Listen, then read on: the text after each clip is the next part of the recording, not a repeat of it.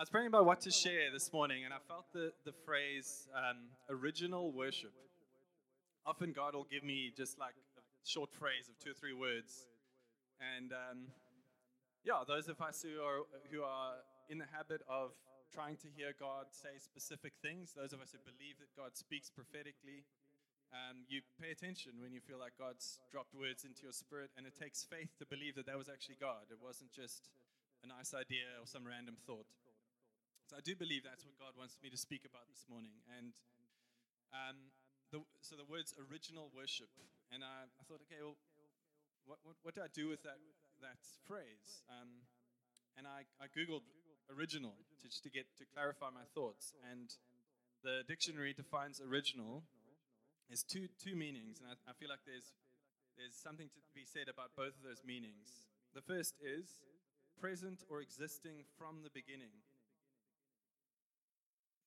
The second is created personally by a particular artist, and it's not a copy. There's two senses of the word original: existing from the beginning and not a copy. So, as I said, I'm a worship leader, and I spend quite a lot of my time listening to worship music and preparing sets of songs for us to worship together too on a Sunday morning. So this is an area that I think I have some revelation on, and definitely have some thoughts on. And I think worship really matters to God. More than it mattering to me, it really matters to God how we worship. And I want us to think through a little bit how we worship and the kind of worship that God seeks. I'm going to start with a question. Do you guys know that your voice is completely unique? Do you know that you can uniquely identify any one of the 8 billion people on earth by their voice? It's as unique as your fingerprints. That's because of the unique quality of your vocal cords, the length of your vocal cords, the cavity in your head, your nasal cavity and mouth cavity. It resonates in a completely unique way. You might not think you have a great voice. You may not objectively have a great voice. But God loves your voice, and God gave you a unique voice with which to praise Him. And why God loves your voice is because He loves you. And when you sing, there's a unique sound that you make, that He designed, and that He has designed you to use to praise Him, to return worship to Him. So just think about that. Maybe you're not a confident singer. Maybe you don't think much about worship. Maybe it's just a thing we do at church on a Sunday morning. But I want you to think of the fact that God made you to worship in a way that's not a copy, that's not meaninglessly reciting the words of someone else, and it's not being embarrassed of your voice. He made you to worship uniquely and from your heart.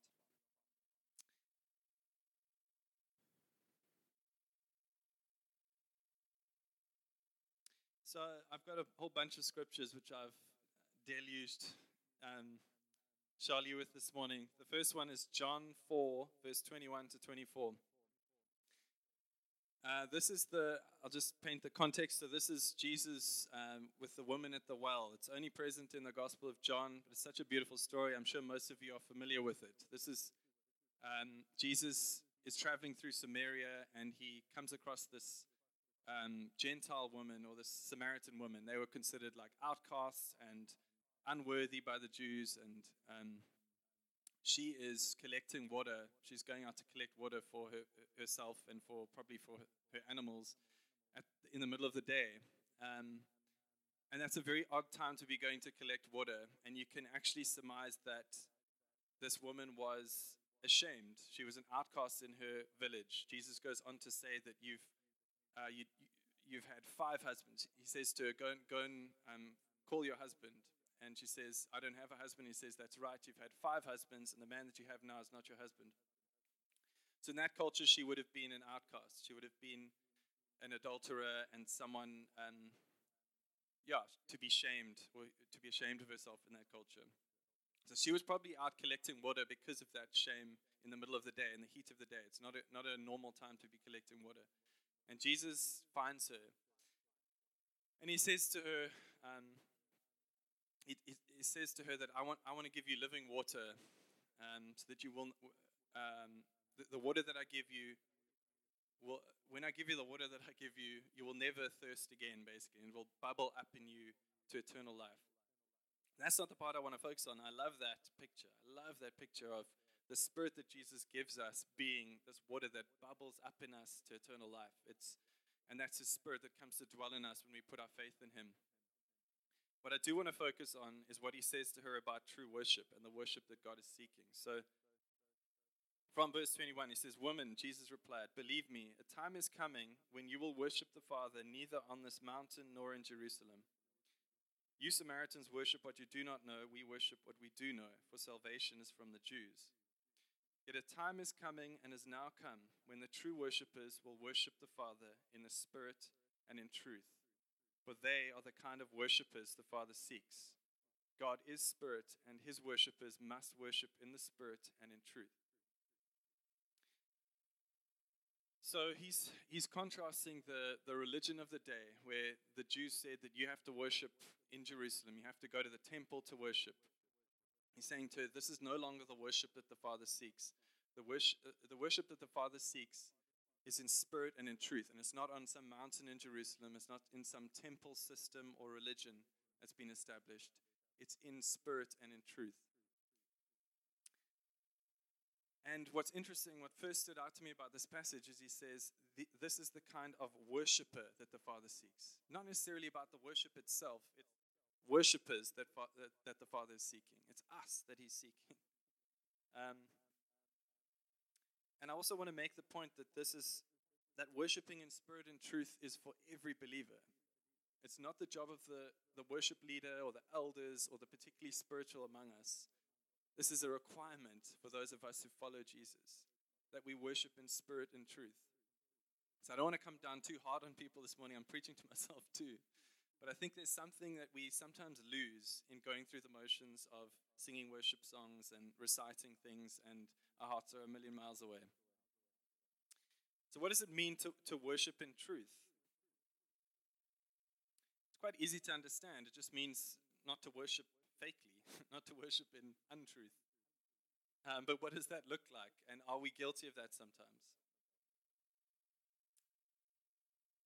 So there's this whole Christian music industry. I'm sure most of you are aware of it, like the CCM, Christian contemporary music thing. And I listen to a lot of it in the background when I'm working. I've usually got headphones on when I'm a software developer, so I can do that all day. And that may not actually be a good thing. That's what I'm coming to. It's like, I think the more we listen to worship as like a source of entertainment or musical enjoyment or interest, the more it can actually lose its meaning. Because worship music is not meant as a source of entertainment. It's not like a genre of music. But I think there's this industry that's turned it into just that. It's a genre. It's a way of selling records. It's a way to have a career as a artist. And those things, I guess, are not necessarily bad unless they start to empty the practice of worshiping of what it's intended to be, which is an offering to God. And I think we can empty it, as I say, of its meaning if we just listen to it in the background or meaninglessly recite it together or enjoy the musical quality of it rather than thinking about the words that we're actually saying to God when we sing.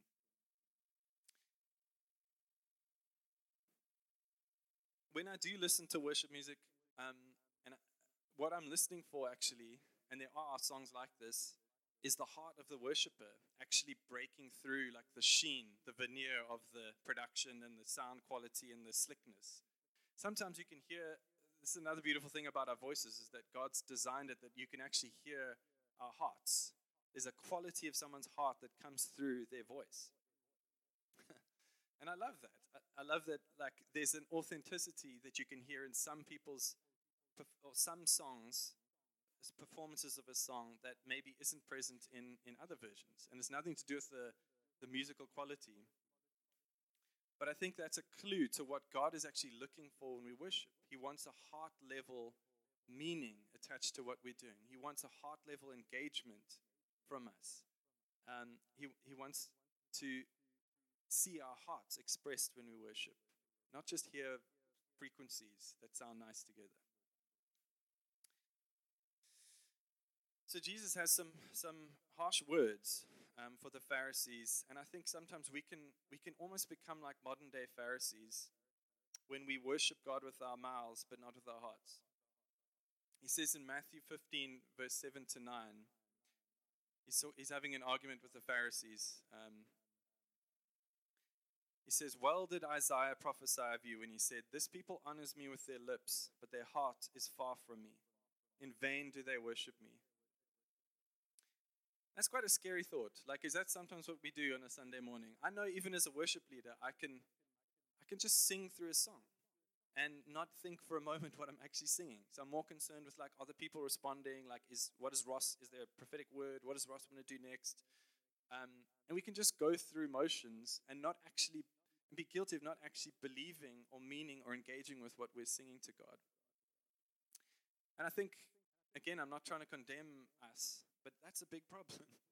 Because that's literally worshiping God with our mouths while our hearts are far from Him.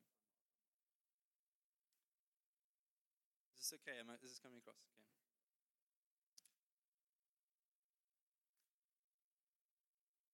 So when I talk about heart level engagement, I also want to make it clear that I'm not talking about emotionalism. I'm an emotional guy. Like, I cry far too easily. And that's not necessarily spiritual at all. It's just how God made me. I'm an emotional being. More than I'd like to be, honestly, sometimes. So true worship, when I'm talking about heart level engagement and worship that's in spirit and truth, it's not about outward things. It's not about externals. I think we can also fall into the trap of being like, goosebumps or tears or stage diving in Josh Gen. And we start to measure how well we're worshiping by the externals. Like, what are the people doing? And you're like, particularly as leaders, you look around and you're like, the people responded so well. Like, people are jumping around, or that person was in tears. Because you want to know that, like, you're doing a good job. It's very human to want to, like, know that we're doing okay. But we must also be careful of falling into that, trying to evaluate our worship, which is an offering to God. Evaluate other people's worship, which is their offering to God. It's actually only between them and God. It's not our job to weigh how well other people are worshiping. So I'm cautioning against an emotionalism and a focus on externals and like outer conformity. Do you know what I mean when I say that? It's like, as long as we look like we're really passionate, we're doing well. That also is like potentially being a Pharisee there. You're like, I'm doing all the outward things. I stage dived 3 times a Sunday. I must be in love with God. He must really have my heart. Not necessarily. You might just be in a culture that thinks that that's what worship looks like. And we've made an idol of that thing. Like, every time we're really worshiping, it looks like that. We march around the hall, or we jump off the stage, or we all, on the flip side, we're all weeping or whatever. But having said that, I don't want to overqualify it. When you're worshiping from your heart, it does look like something. It might look like something completely individual or specific to you, but it does look like something.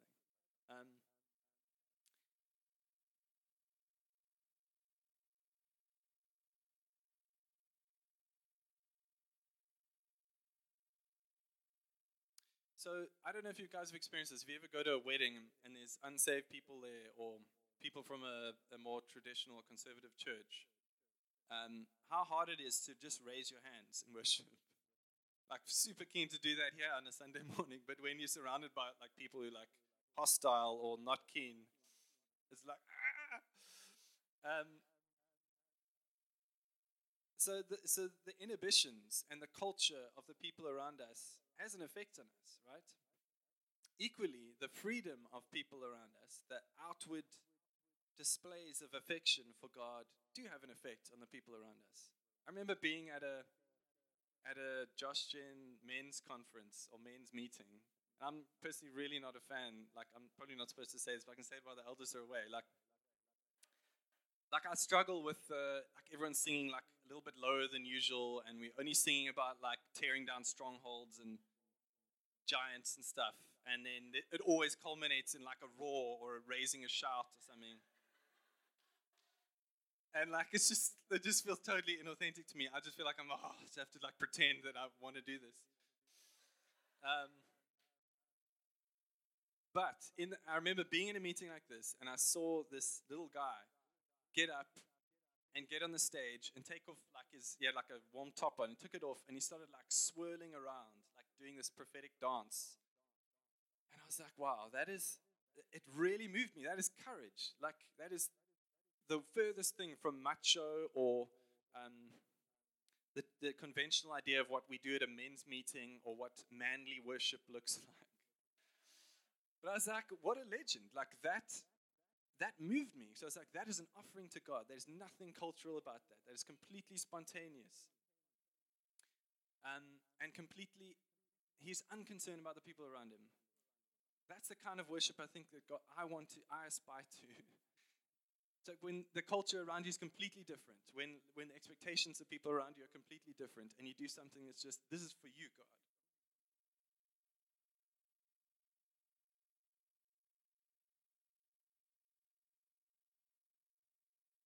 Sorry, so that's an example of how we can positively affect the people around us by what we do outwardly.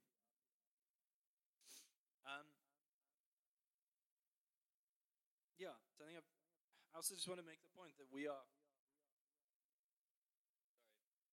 in need of more pigs. That we as people, as human beings, we are incurably religious. We always gravitate towards an attempt to control God, to relate to him in a way that's ritualistic, that we have control over, that we know if we do this thing, then he responds this way. It's built into us. I think it's part of our fallen nature, that we want to control God.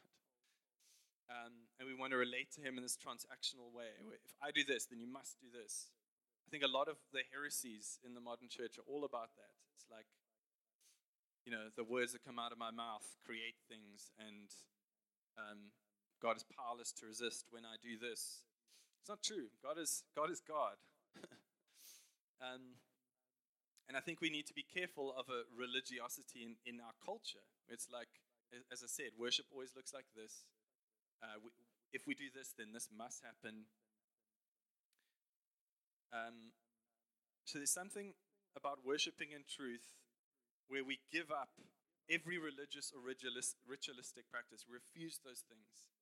And it takes courage and faith to do that as a worship leader or as just a person in the congregation. It's like, I'm going to do what is authentic between me and God as an offering to him. I refuse to do something that's empty. That's resisting religion. I refuse to do a thing that's empty, that has no meaning for me. So I want to encourage us, I hope I'm encouraging us, to think that way when you're in worship. I'm not saying resist what Ross or the leaders are saying or feeling to do, because they're trying to do that in the spirit. They're not trying to control anyone or produce a response. But be authentic with God. Be authentic with God. That's what worshiping in truth, that's part of worshiping in truth. Resisting every religious impulse to try and control God or do what worked yesterday. That's another thing as a worship leader. It's like, I remember last time I led this song, like really took off. And then I do it again, and without fail, it's like, it tanks. It's like, no, that's not what God's doing this morning. That is religion. So be careful of that in your own devotions, in your own worship time.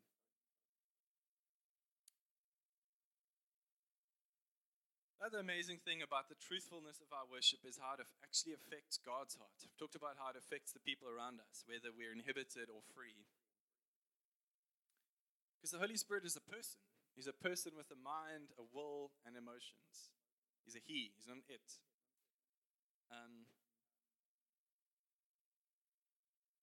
So we can actually move him. The amazing thing is that God has actually given us the capacity to move him, to move his heart.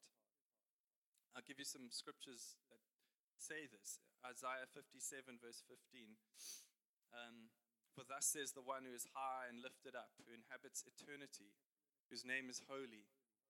I dwell in the high and holy place, and also with him who is of contrite and lowly spirit, to revive the spirit of the lowly and to revive the heart of the contrite.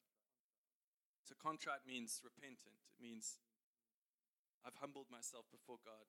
I recognize my sin.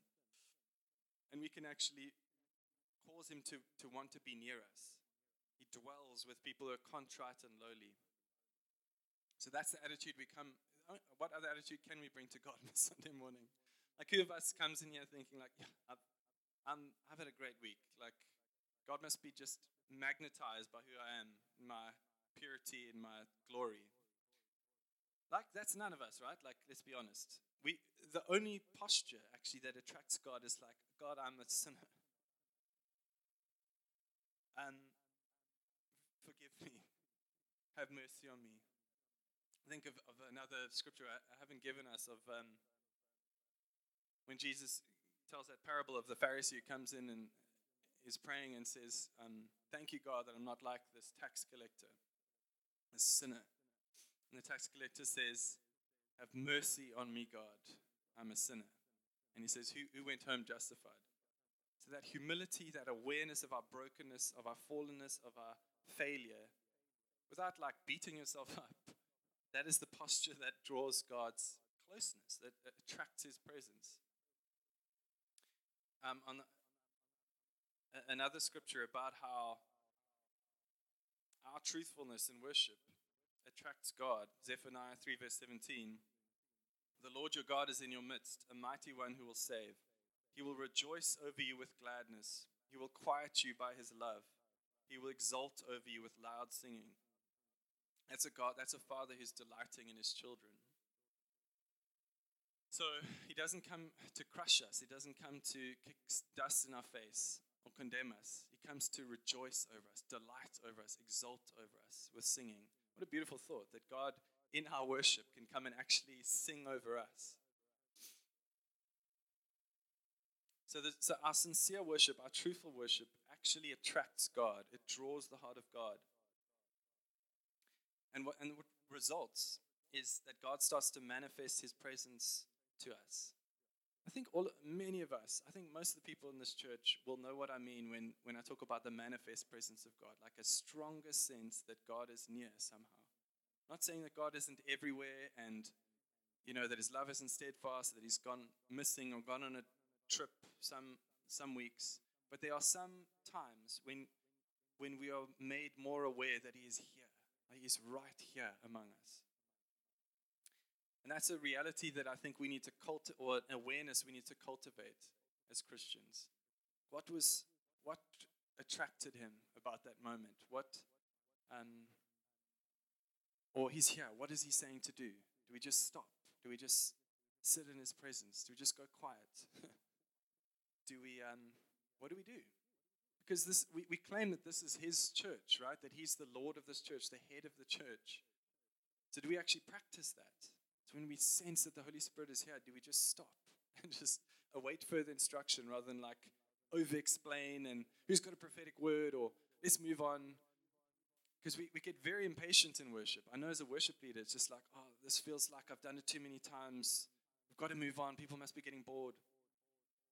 That's a real danger as a worship leader.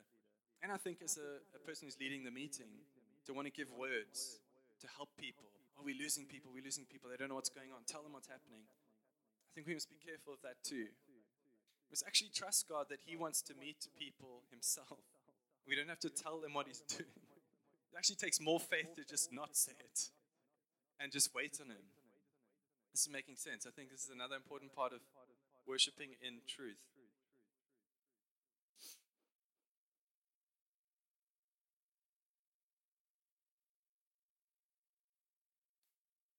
Yeah, so worshiping in the Spirit, what does that mean? So we talked about worshiping in truth. What is worshiping in the Spirit?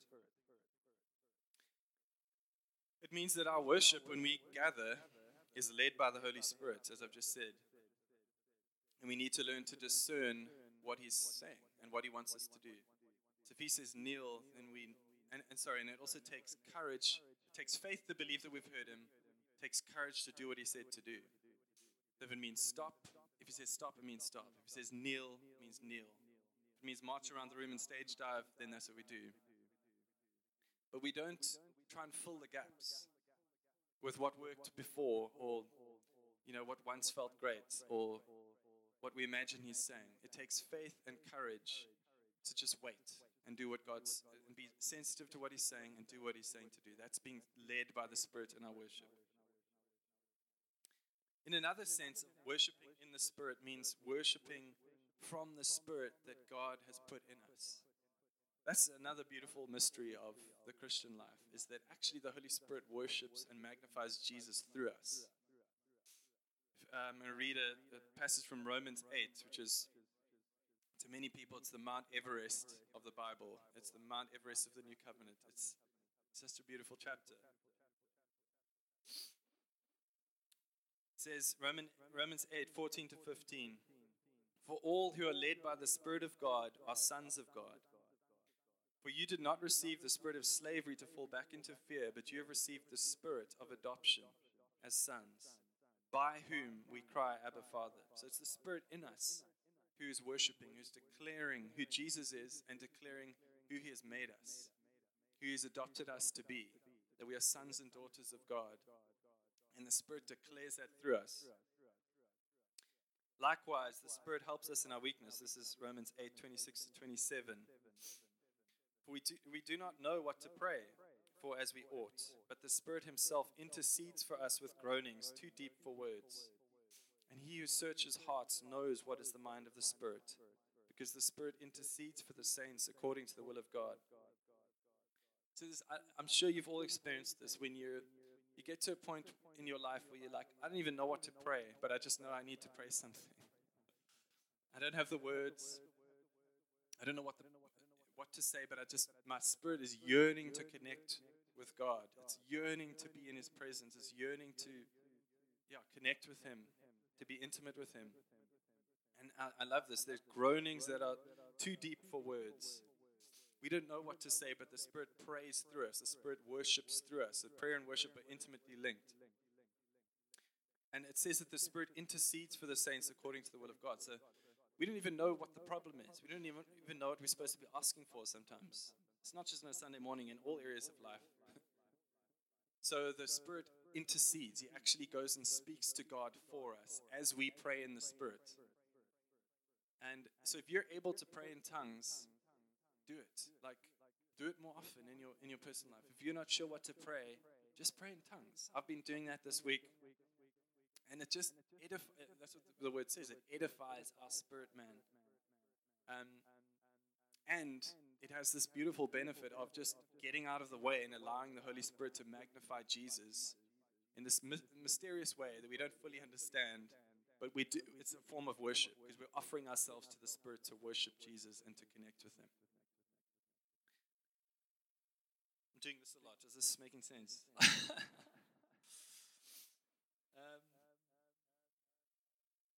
Another beautiful aspect of that passage is that the Holy Spirit actually declares who we are. It reassures us that we are sons and daughters of God. And He reassures us when He worships through us and prays and intercedes through us with groans that are too deep for words. He gives us a confidence that we can draw near, right?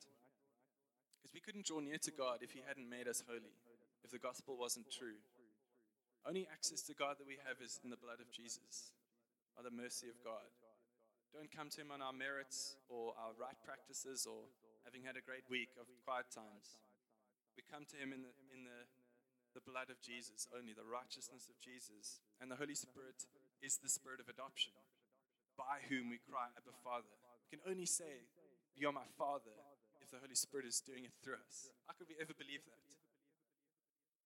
How can we ever believe that in our own merits?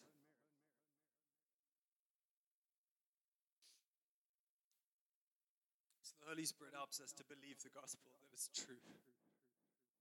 And that's our terms of worship. That's the reason we worship. That's how we worship. If the gospel wasn't true, we couldn't worship. We wouldn't be allowed in His presence. Yes, there's something beautiful about allowing the Holy Spirit to worship through us, lending our mouths to Him, to declare who God is, and also by mercy who we are, who He's made us. Isn't that a beautiful thing? I just think that's the most beautiful thought. Yeah, if that doesn't inspire worship, then there's a problem. That's why it's important that we sing songs that are theologically sound, that ground us in the terms of our righteousness. Like, how do we draw near to God? We've got to remind ourselves what Jesus did for us. We're not doing that if we're just asking God to do stuff for us or just repeating the same meaningless line. We have to ground people in the gospel. How are we even allowed to worship? So the words that we sing are also super important, that we engage with the truth of what we're singing. So I'm trying to do that more as a worship leader, is give people theology, to give them a reason to worship, remind them why we have a reason to worship, what we have to give thanks for, and the terms in which we even allowed in His presence.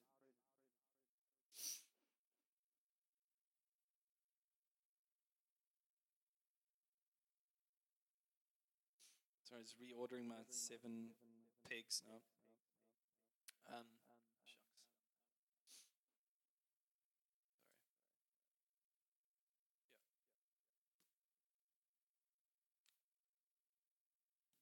This never happens to the real elders and preachers.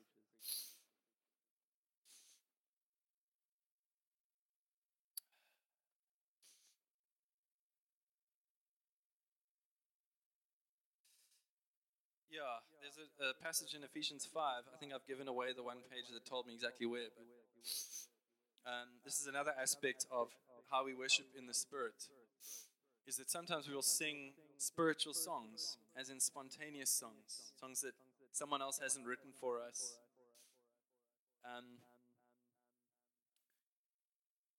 That's the first one. So let me just read from here. Do not get drunk with wine, for that is debauchery, but be filled with the Spirit, addressing one another in psalms and hymns and spiritual songs, singing and making melody to the Lord with all your heart, giving thanks always and for everything to God the Father in the name of our Lord Jesus Christ. So Mervis did a teaching for us, worship leaders, on psalms, hymns, and spiritual songs. So like, what's the modern day equivalent of that? So hymns would be your theological songs, the ones I've just been saying we need to sing more of, to explain to people who they're worshiping and why, how they're even allowed to worship Him. Psalms would be your kind of more worshipy, chorusy kind of songs. And then spiritual songs would be spontaneous songs that the Holy Spirit just puts in your heart to sing, your own words in the moment, and singing in tongues. And yeah, I think this needs to be part of our worship. I don't think it needs to be a balanced diet of all three. But if we're only ever reciting other people's songs, then there's a problem. There's something missing. There's no spiritual songs. And we may be in danger of being a people who recite religiously rather than engage with God and sing what we really mean. And those songs have the power to disarm and to knock you off guard. Because you're like, oh, I was just following the words. And it's like, where are the words? What am I supposed to sing? That's good for us sometimes. Because it's like, oh, wait, am I actually worshiping God? Am I just singing what they put on the projector there? What do I actually want to say to God? What has He actually done for me? So those are important, those spiritual songs. And it requires faith and guts to sing them when you're up front, because they don't always come off. And yeah, you can also overdo them. They're not necessarily spiritual. Sometimes it's just like the worship leader reaching for a spiritual moment that doesn't really happen. But yeah, just so you know, that's part of the dynamic when we're up here. But I think it is important that we jolt people out of complacency sometimes with like, hey, you don't have words. What are you going to say now? And the worship leaders, because Lord knows we need that as well.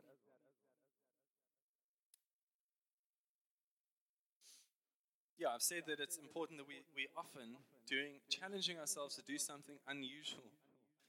If the Holy Spirit prompts us to do it, having the guts and the faith to just do what He says to do. Because I know we're the kind of church that wants that sort of worship. Our leaders are desperate for that. Not as our worship, our elders want a religious church or a church going through the motions. It's the last thing they want. But sometimes that needs like rejigging. We need to rejig what we've been doing. We need to question what we've been doing. Is this real? What we're doing this morning, is it real?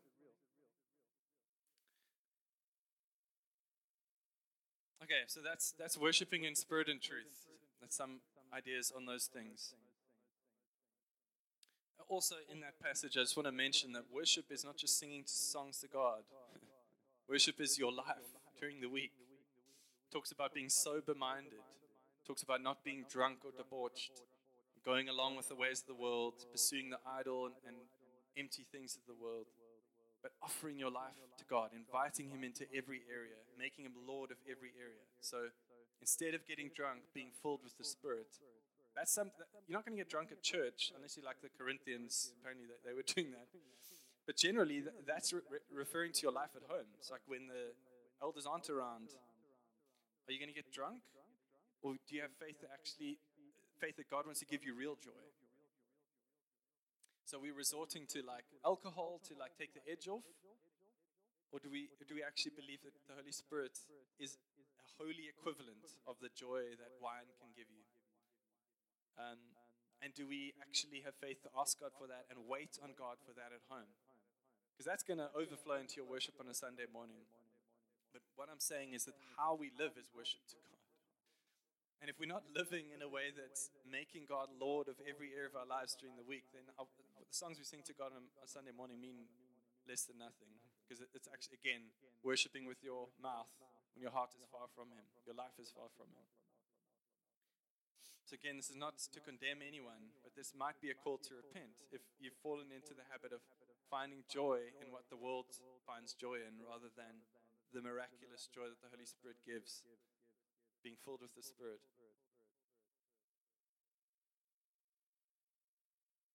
All right, so now I want to talk about the other meaning of original. I've talked about original meaning not a copy, means authentic, means in spirit and truth from each individual voice that God has made, with the words and the revelation that He's given you from a heart that is fully engaged. I've talked about that. Now I want to talk about that other meaning of original, from the beginning. From the beginning. So when we worship God, we are joining the worship of all creation. From the dawn of time, from the beginning of creation, the word says that creation, Psalm 91, the heavens declare the glory of God, and the sky above proclaims His handiwork. Day to day pours out speech, and night to night reveals knowledge. I'm quite interested in apologetics. Like, I'm quite often listening to these debates with atheists and people. Now, I look at the night sky. I heard someone say recently, it's dangerous for an atheist to look up at the night sky, to look at the stars. Because, I mean, really, can you look at that and believe that it all happened with no cause and by accident? Really? Like, does it not fill you with terror at the thought that you might be wrong?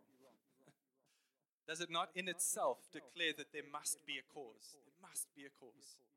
A creator and a marvelous being, like far higher and greater than we are. Does it not cause reverence in your heart when you look up at the night sky? So creation itself declares the existence of God and the glory of God. In a sense, it worships Him.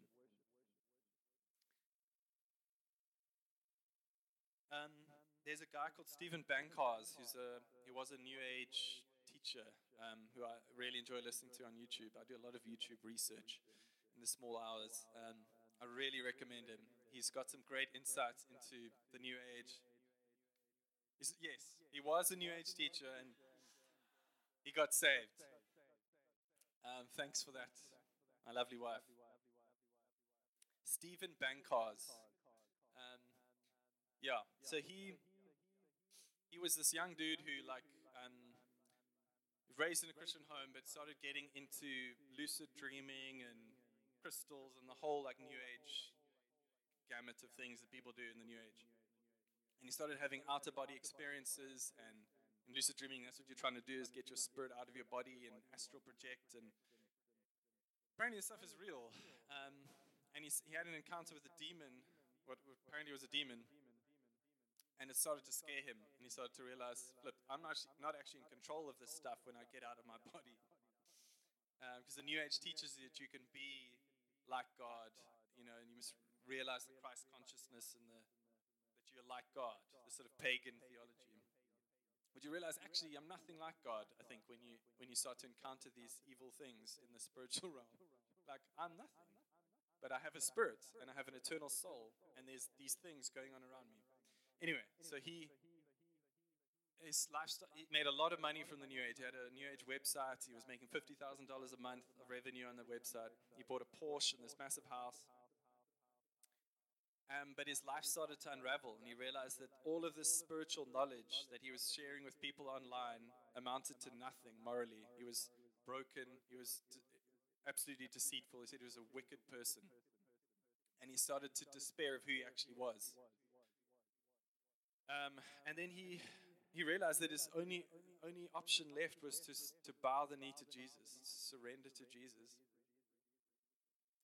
And I just want to read a quote from one of the YouTube versions of his testimony. So he falls on his face and he offers his life to Jesus. He says, Jesus, come and be Lord of my life. And he said, he immediately sensed the presence of Jesus.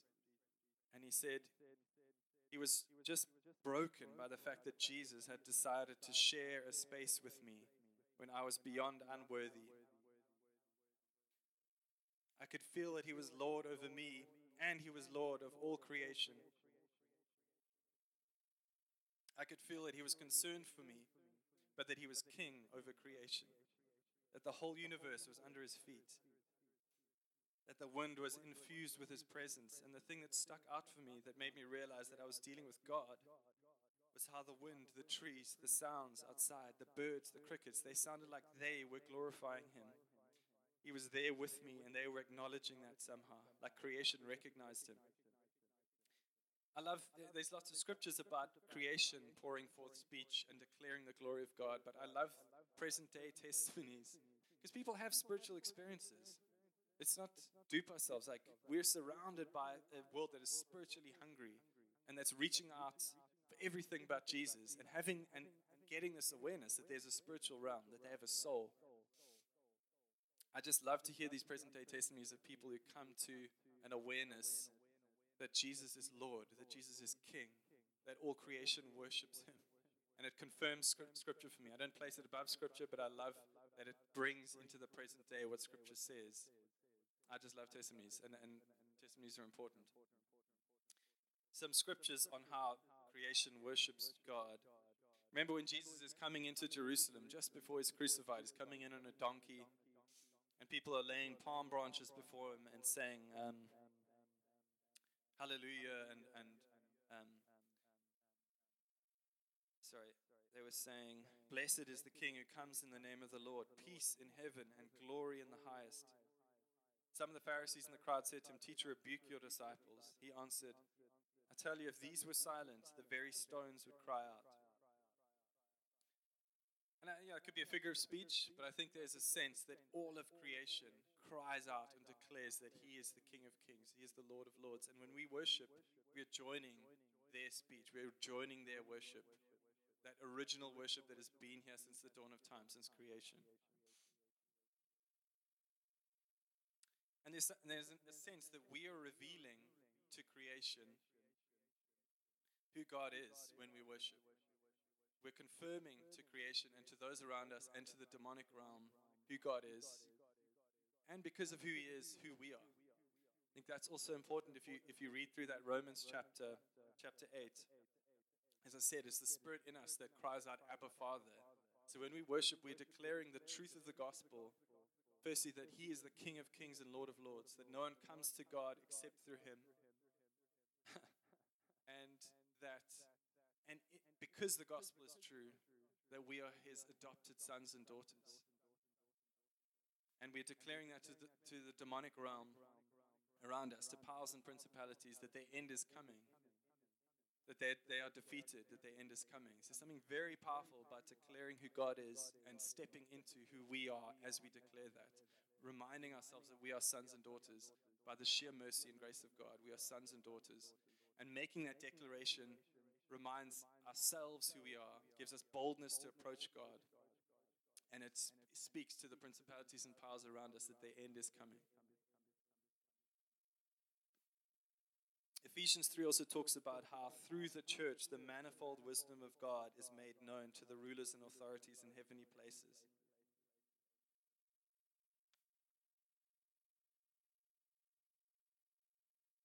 Okay, apparently I should start wrapping up.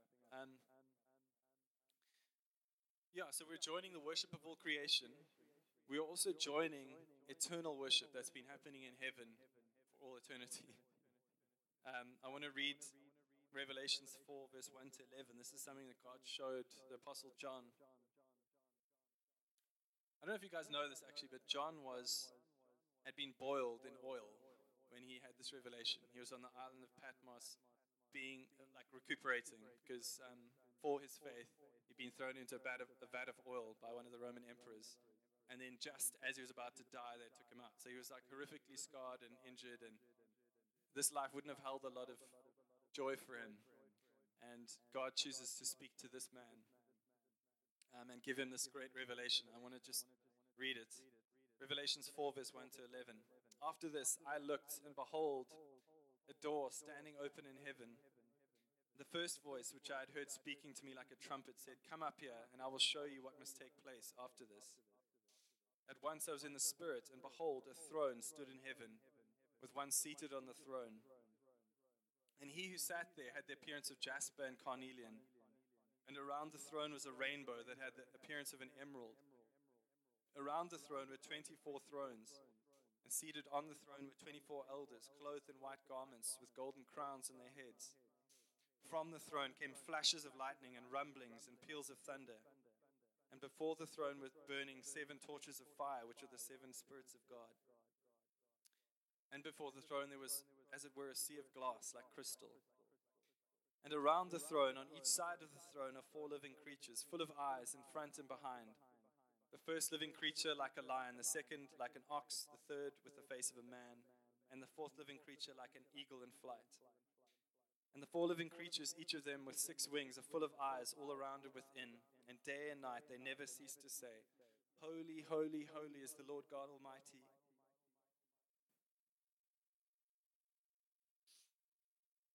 who was and is to come."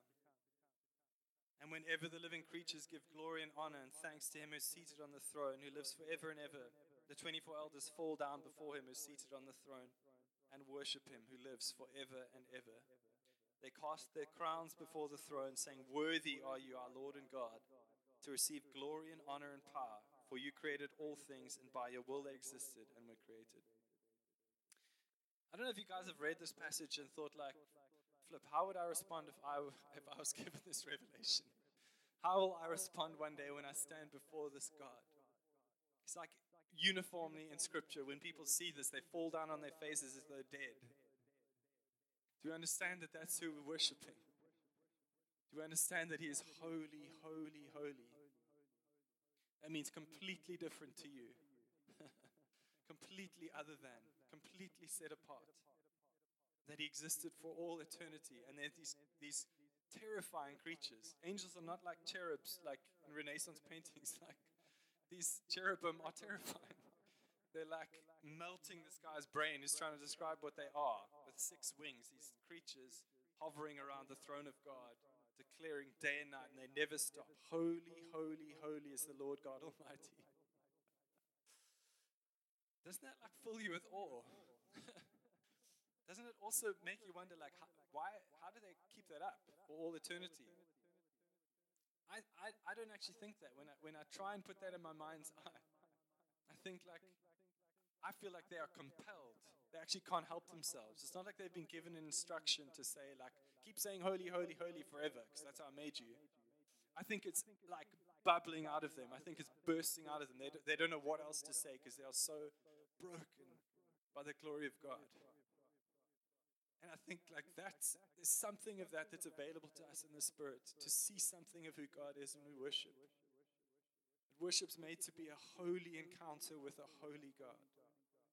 Not made to be sing-songs on a Sunday morning, reciting someone else's words where your mind's on your finances or some other thing. So repent if that's what you've been doing, and I repent with you. We cannot go through the motions. God is not seeking worshipers like that. God deserves and will get his glory. He will get real worship from his people.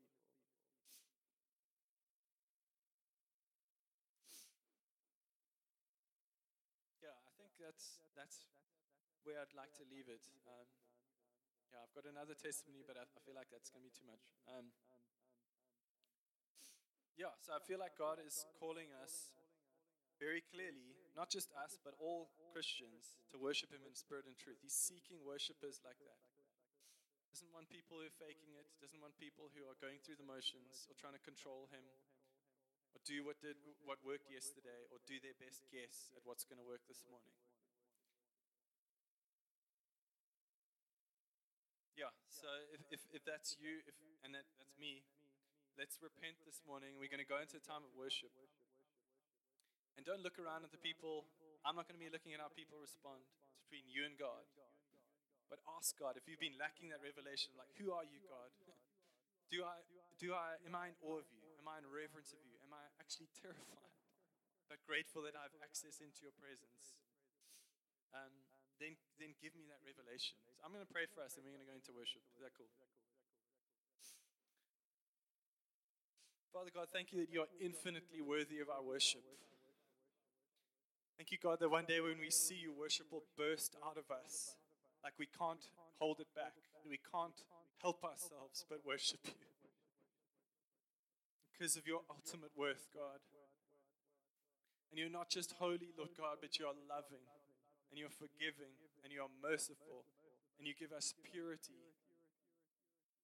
You make us able to stand in your presence.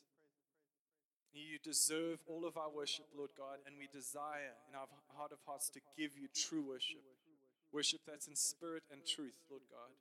We want to be worshipers like those you seek. So I just ask this morning, Lord, as Colin and the team lead us in worship, Lord God, that our response would be for you. If you've spoken to our hearts this morning, that our response would be to you. Not for culture's sake, not to impress people around us. We forget the people around us and give you an offering that you're worthy of. In Jesus' name.